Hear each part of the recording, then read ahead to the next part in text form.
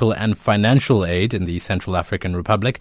France earlier this month deploying 1,600 troops to its former colony to prevent worsening violence between Christian militias and Muslim Seleka rebels who ousted ex-President Francois Bozize. Hundreds of people were killed in a week of bloodshed, which began on December 5th in the country's capital, Bangui, when fighters on both sides went door to door, murdering civilians. To share their experience now, Doctors Without Borders talks to us about the ongoing crisis, joined on the line by humanitarian policy advisor Jens Pedersen. Thanks for joining us. Good morning. Good morning. So what has happened in the country since the violence began? Well, what's happened since the violence is actually a crisis of unprecedented proportion. A fourth of the population in Bangui, for example, now is displaced outside of their homes, and upwards of 500,000 people in the entire country is displaced, having been forced to go elsewhere to seek safety and shelter. And in the context of the Central African Republic, where we have a health system which has been non-functioning for so many years, infrastructure in terms of water and sanitation has been dysfunctional for so many years.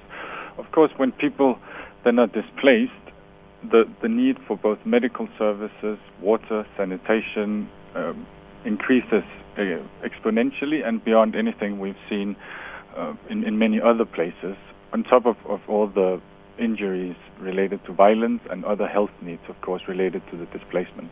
Why has the situation become so desperate? Well, the situation is desperate because Central African Republic is the crisis. The current crisis is a crisis on top of a crisis.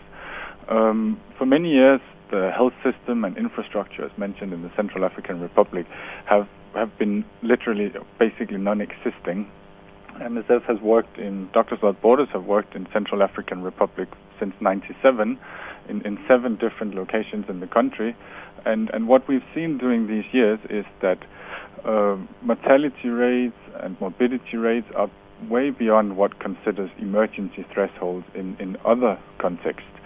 So already being an incredibly vulnerable population, which has been neglected by many outside parties, the international community, aid actors, this recent explosion of violence has, of course, only exacerbated an already incredibly vulnerable situation. Doctors Without Borders has criticized the United Nations humanitarian agencies specifically for not doing enough to provide assistance. What do you think needs to be done still? Well, what our initial criticism was simply lack of general response from all parties, international bodies such as the UN or other aid actors. Now some commitments are coming through, funding appeals are coming about, but now it needs to translate into actual aid provision on the ground. The people of the Central African Republic are in desperate need of medical services, nutritional services, water and sanitation, blankets, and so forth. And these commitments and the promises now being made over the past week by various aid actors, including the UN, now needs to translate into actual delivery on the ground. Well, thank you very much for your time this morning, Jens Pedersen. Thank you.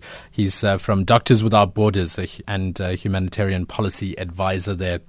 Let's go through some of your SMSs that you've been sending us this morning, and tweets, of course, on the social networking site Twitter.